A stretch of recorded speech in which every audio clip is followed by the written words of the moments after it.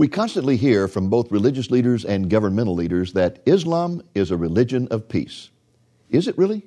Our special guest today was a professor of Islamic history at Al-Azhar University in Cairo, Egypt. He says that the history of Islam is a river of blood. Stay tuned. Lamb and Lion Ministries presents Christ in Prophecy, a program that focuses on the fundamentals of Bible prophecy, showing how current events in the news relate to biblical predictions of end-time events and the soon return of Jesus. Now, here's your host, Dr. David Reagan. Greetings in the name of Jesus, our blessed hope. I am Dave Reagan, Senior Evangelist for Lamb and Lion Ministries, and I am delighted to have with me this week a very special guest by the name of Mark Gabriel. Mark is a former professor of Islamic history at Al-Azhar University in Cairo, Egypt, the world's premier Islamic university. Welcome to Texas, Mark. Thank you. Thank you very much for inviting me and this program. Well, Mark, is this your first visit to Texas? No, this is actually second visit to Dallas. I see. Okay. But I visit Texas, especially Houston, more than once. Did you know that Texans refer to Texas as God's country?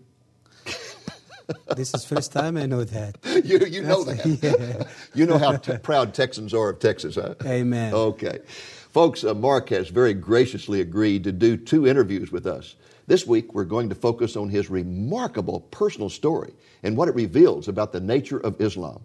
Next week, the Lord willing, we will discuss with Mark the nature of the Quran and the contrast between Muhammad and Jesus. But before I ask Mark my first question, let me point out that he is a very gifted writer. Since he came to this country just a few years ago, he has written several bestsellers. The first one, this one, Islam and Terrorism, is really fantastic. And he has written some others. For example, he has written one, the second one was called Islam and the Jews, and the next one was called Jesus and Muhammad. This is his newest book that has just come out. Later in our program, we'll tell you how you can get a copy of Islam and Terrorism. It is must reading for anyone who wants to understand the war against terrorism in which this nation is engaged.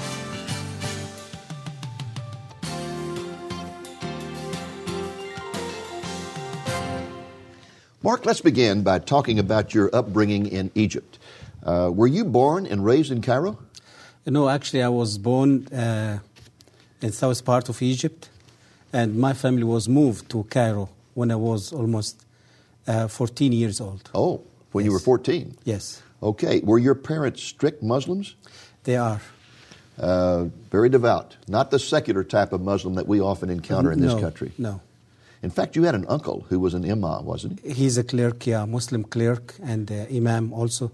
Wasn't he the one who first began to inspire you to memorize the Quran? Yes, he took me when I was 5 years old, and he started helping me memorizing the Quran.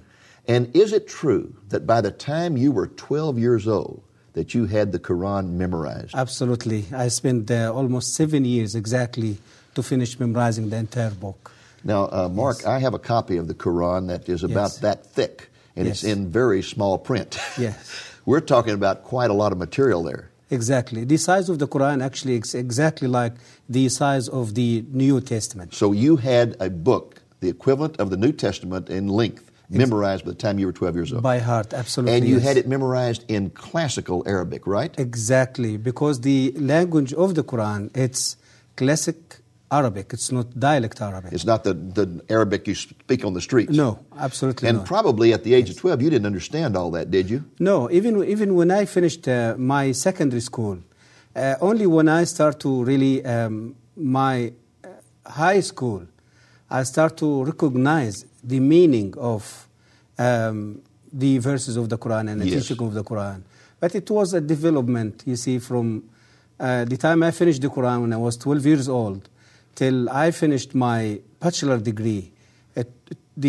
From time to time, it was a development taking place in understanding the meaning of this book. But when I finished my bachelor degree, I was already have the proper understanding of the meaning of this book. Now, why was it important for you to memorize the Quran as a child? Why did anybody put any importance on that? Is that something important in Islamic society?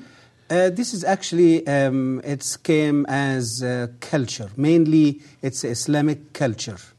And it wasn't just from the past 10 years or 50 years. It's from the very early time, the first century of Islam. Muslims start to take care of giving the Quran from generation to generation. I see. By memorizing the book by heart. Okay. Yes. Now, were you ever exposed to any Christians while you were growing up, either missionaries or Coptic Christians, the basic Christianity of Egypt? Absolutely. I saw Christians living in my neighborhood, living in my country, Egypt, as minority. But the things that Christianity in Egypt didn't have really the power to influence Muslims. And this is the reason why I wasn't influenced by this type of Christianity during all my life, because the Christianity in Egypt is so tradition. Yes. More than 90% of Egyptian Christians, they are tradition. A very liturgical type exactly. of it, yes. But there is one incident happened when I was a little child with a Christian priest from that church. What happened in that time really was left a huge influence over my spiritual life. Tell us about it. I was really become very upset and very angry, you see, of Christians and the Jews because of the teaching I started to receive every day in my school, especially when I was in my secondary school at Al-Azhar Islamic Institute. So one day I decided really to fire the Christians. And so I find a Christian priest in that church was using the road outside of my house, going from his place to his monastery every day. So every day I stand in front of my house and I start to just hit him with the stones and with, you see. How old were you at that time? And that time I was 13 years old. And you're throwing stones at a Coptic priest? Absolutely. And I injured his head. I injured him in his head terribly. And they took him to the hospital. But this man, when he get out of the hospital, he just came just to find out what's going on with me, why I'm treating him that way. He found you? Yes, yes. And he know my house, he know my family even. So anyway, this man, he didn't came to revenge or to treat me in the same way, but he came to advise me that there is a fire inside me, and that fire is going to burn me before burning others. Wow. So, and he came to show me, or to tell me that he forgive me. Even I injured him and I caused big injury to him. He just came to show me that he loves me, he forgive me, and he said there is no reason for you to hate me or to treat me that way. That really impressed you, didn't it? Absolutely. This was really influenced my spiritual life, even when I grow up and I become one of the best students in my university. Now, you were basically sitting on top of the world as a person who was a professor of Islamic history at Al-Azhar University. You were also a Muslim imam at a mosque in Giza, right? Yes, Giza City, yes. I mean, you had all the prestige in the world, and yet one day you made a comment. I think I had it marked here. It's in your latest book, Jesus and Muhammad. You were a person who questioned things, and you were told at the university, you don't question. You were told that. Exactly. You don't question. And you kept questioning. And one day in a conversation with colleagues, you made this statement. We say the Quran is directly from Allah, but I doubt it. I see in it the thoughts of man and not the words of God. Absolutely. And the moment those words came out of your mouth, you knew your fate was sealed, right? Absolutely. What happened that night? This was happened in a meeting between me and other professors from the university. And they just met with me and they discussed what is going on and what they heard from the student. They was think that I've been under pressure of foreigner influence or Christian influence, or so they just want to find out why I'm doubting Islam, why I'm just so. And I said that this statement to them. And then what happened that night? They become very upset. They kicked me out of the university. They fired me. The university fired me. And in the same day, in evening time, I was kidnapped by Egyptian secret police because they accused me that I converted from Islam. We'll come back in just a moment, and I want you to tell us what happened to you when you were kidnapped by the secret police. Folks, we are going to take a brief break at this point, and when we return, we'll hear the incredible story of what happened to Mark simply because he questioned some aspects of Islam.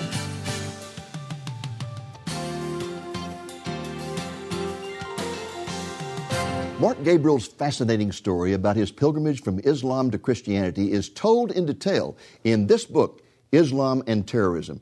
It is a story so fascinating that you will not be able to put the book down. It's one of the few books that I have ever completely read through all at one time. In addition to his personal story, Mark clearly shows that terrorism is an inherent part of true Islam. And in the process, he clearly proves that Islam is anything but a religion of peace. The book is easy to read. It will open your eyes to the truth about Islam. You will come to understand that we are really not in a war against terrorism. Rather, our war is with fundamentalist Islam. Terror is the method of our enemy. Terror is not the enemy. To get a copy of this book, give us a call at the number you see on the screen. The book can be yours for a donation of $15 or more, including the cost of shipping. I want to personally invite you to attend our annual Bible conference that we are going to host in Dallas, Texas area the last week in June on Friday and Saturday the 24th and 25th. The theme of the conference will be Christianity in Crisis. It will begin on Friday evening, June 24th, with a concert by the great Christian recording artist Dallas Holm, who was inducted into the Christian Music Hall of Fame in 2007. We're going to have 6 featured speakers at the conference. I will be one of them. Another will be Kirby Anderson, who is the National Director of Probe Ministries. He will speak on the challenge of Islam. Another of our guest speakers will be Frank Wright, who is the President of the National Religious Broadcasters. His presentation will be concerned with the challenge of government. Still another speaker will be John Morris, who is the President of the Institute for Creation Research. He will be speaking on the challenge of evolution. The topic, the challenge of apostasy, will be covered by James Walker, the President of Watchman Fellowship, which is an apologetics and discernment ministry. Finally, we will hear from Ron Rhodes, the President of Reasoning from the Scripture Ministries. He will speak on the challenge of humanism and atheism. The conference will be free of charge, but is necessary for you to register.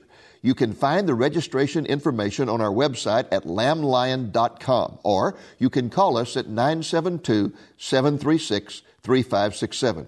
We will also be featuring throughout the conference the singing of Jack Hollingsworth of Acts 29 Ministries. Jack is the singer that we have featured the most on this television program.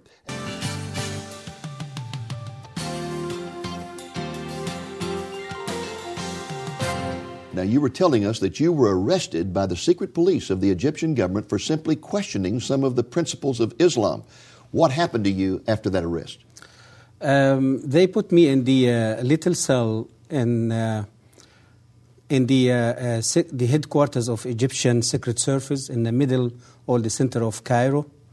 They put me for 3 days with no food, with no water, and in the 4th day, they start to interrogate me. They took me to one of the offices, maybe it's in the 6th or the 7th floors, and interrogating me during a day. And that 4th day, they start giving me food and water, and because they want to stimulate me and just want to get information that they can. And they find out during the day they cannot just get what they're looking for. And they start interrogating me during the evening time. So the evening time, it was the time of torture. With cigarette, they burned me with cigarette in different places in my body. And you can see here in my hand. They beat me. They put me in cold water.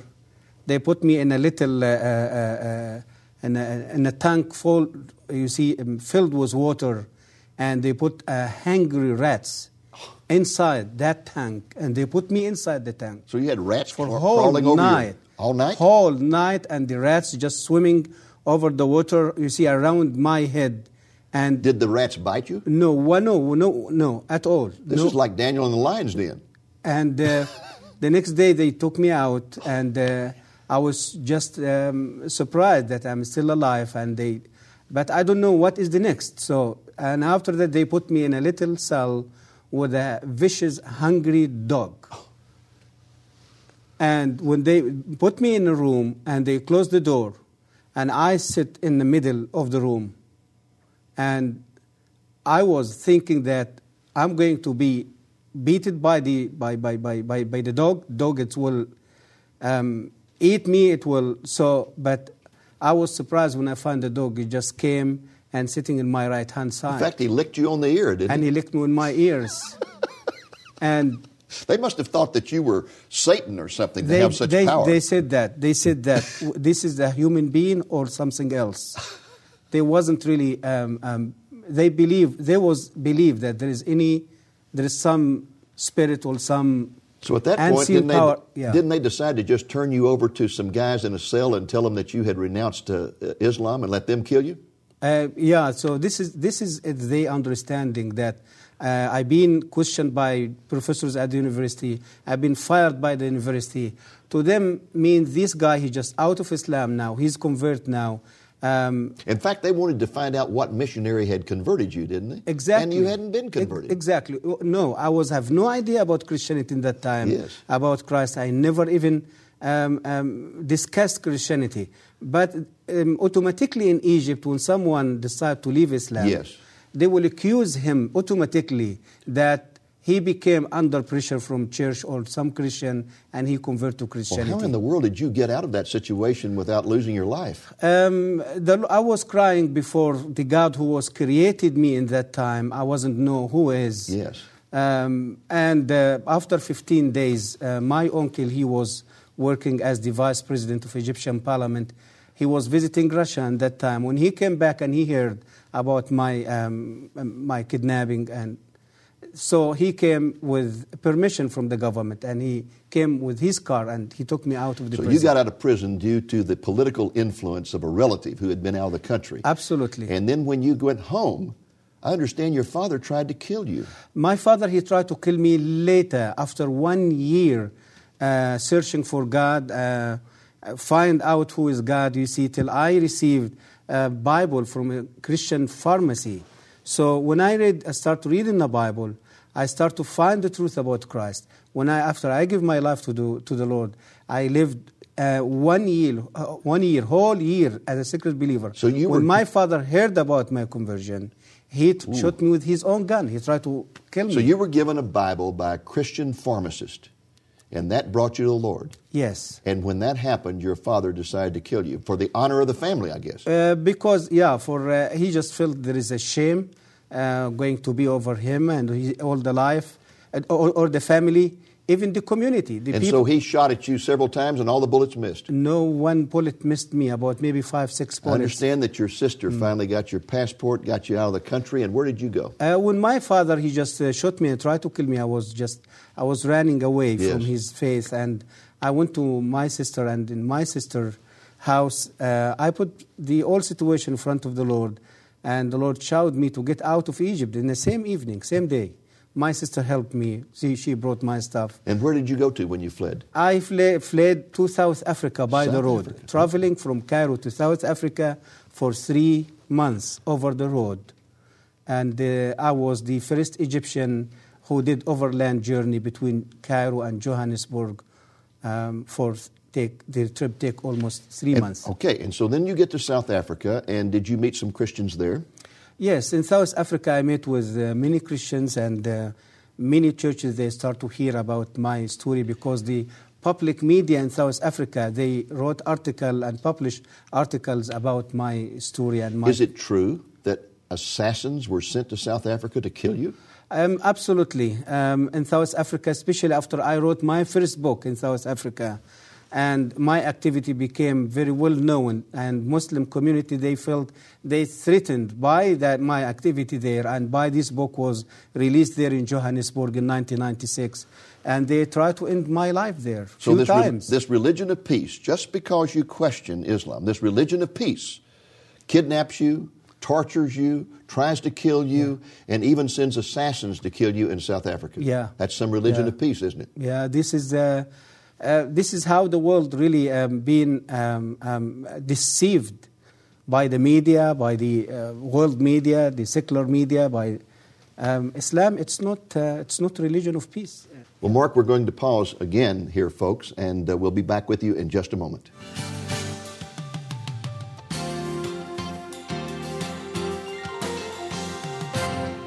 Okay, folks, let's just take a moment to summarize. Mark was a professor of Islamic history at Al-Azhar University in Cairo, and he was also serving as a Muslim imam, the equivalent of a pastor of a mosque, when he would openly question some things about Islam.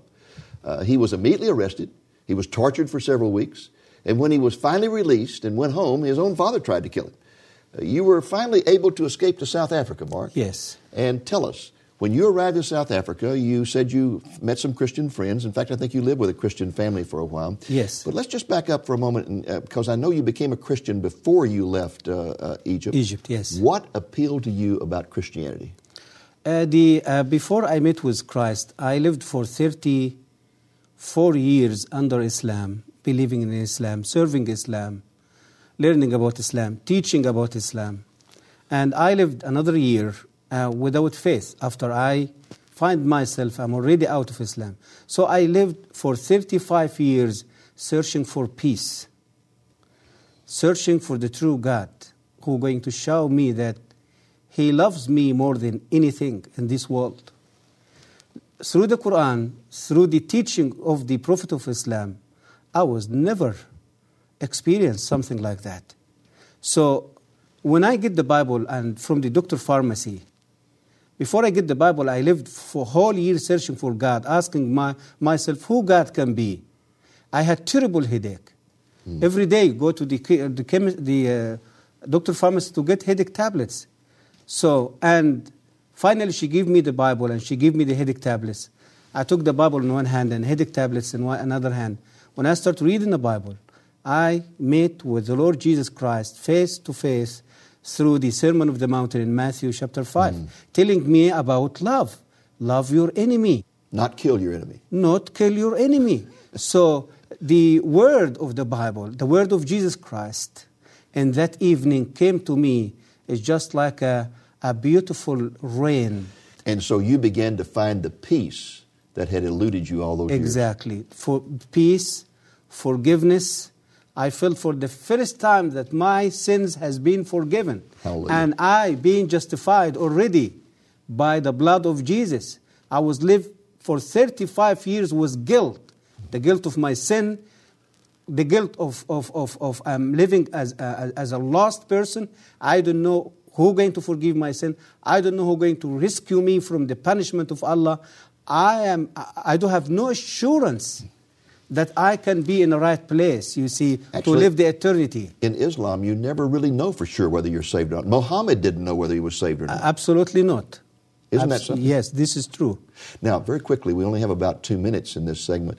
When you finally got to the United States, you were given religious asylum in this country. Yes. And you had a remarkable experience in Washington, D.C. when somebody said that there was a Muslim imam who was going to be speaking at a university. George Mason University. And you went to hear him speak. Yes. And what did you find out about him? I went there, I shocked. I found this man, he was a Baptist pastor from Texas. A Baptist pastor from Texas? Yeah, and he converted to Islam. And he now preaching, you see, for Islam in George Mason University and sharing his testimony. So, and after he finished his speech, he asked if there is anyone who has question to raise his hand. I find my hand, it was the first hand. So when I stood up, I did ask him, sir, when did you take that decision to leave Christianity to become Muslim? He said, 8 years. I said, oh, this is like myself. And my next question, since you convert to Islam and you left Christianity, did any church or any Christians order to kill you because the Bible said that the penalty of Christian apostasy is death? He said no. Did the FBI persecuted you here or arrested you here or tortured you here because you left Christianity to become a Muslim? He said no. I said to him, sir, I'm a human being like you. And I have the right to take a decision to change my religion or my faith like you. And I was a Muslim like you. I was an imam as you was a pastor. And I took the same decision you took. But the difference between me and you, that I was treated by Islam. I fired from my university. I kidnapped by the secret police. I've been tortured. I lost my family. I lost my country. And the sword of Islam is on my neck wherever I go. Why? Because the Quran said so. That the penalty of A Muslim apostasy, it's death. That is an incredible story. And in fact, folks, there's something about this particular story that he did not mention, and that is that when the man stopped speaking and asked for questions, he was the first to raise his hand, stood up, and first of all identified himself as a former professor of Islamic history at the university.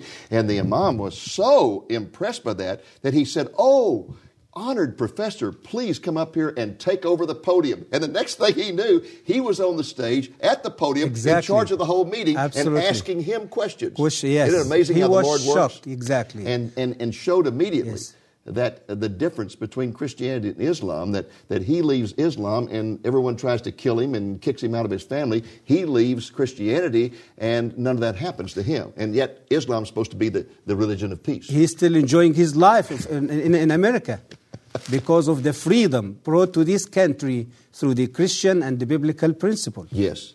You know, the point that you made a few moments ago about no one in Islam knowing for sure whether they're ever saved or not, unless they die as a martyr. Yes. Then they have the assurance of salvation. Absolutely. But otherwise, there's no assurance. Even, again, Muhammad did not know for sure whether he was saved or not. That's a horrible thing to think you're having to earn your salvation, and no matter how hard you work, you still don't know. Exactly. You still don't know. Exactly. This is true. What a glorious thing it is that to encounter grace. Grace. Absolutely. I was questioning the doctor pharmacy was giving me the Bible after Muslims fanatic in Egypt attacking a Christian church. I was so upset. I was so little baby Christian. I did ask her, why people you can defend your church, you defend your people. She said to me, Mark, I want to say something to you. Our God, He is not in need for us to defend Him or to kill others to defend Him or to defend His church.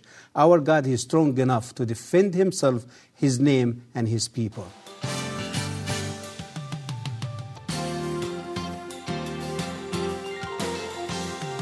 I want to thank you for tuning in this week. I hope the program has been a blessing to you, and I hope you'll be back with us next week when, the Lord willing, Mark Gabriel will be back with us to discuss the differences in the Bible and the Quran. He will also talk with us about the contrast between Jesus and Muhammad. Until next week, the Lord willing, this is Dave Reagan speaking for Lamb and Lion Ministries saying, look up, be watchful, for our redemption is drawing near. Christ in Prophecy is made possible through the faithful and generous support of viewers like you. Please consider making a donation to Lamb and Lion Ministries so that we can continue broadcasting the message of Jesus' soon return. Thank you, and God bless you. I'd like to invite you to come and check out our website at www.lamblion.com. You will find a wealth of information about Bible prophecy, gaining a big picture view into God's plan for the ages, and learn how His eternal plan relates to you in the here and now. Watch online episodes of Christ in Prophecy for in-depth teachings on end-time events. Read from the library of articles covering all aspects of God's prophetic word. Subscribe free to receive the Lamplighter magazine, e-newsletter, and blog to stay up to date on current events as they relate to Bible prophecy. Equip yourself to share the good news with others using materials from our resource center. Come visit lamblion.com today. Thank you for joining us on today's Christ in Prophecy, a presentation of Lamb and Lion Ministries, a non-denominational ministry dedicated to teaching the fundamentals of biblical prophecy and proclaiming the soon return of Jesus.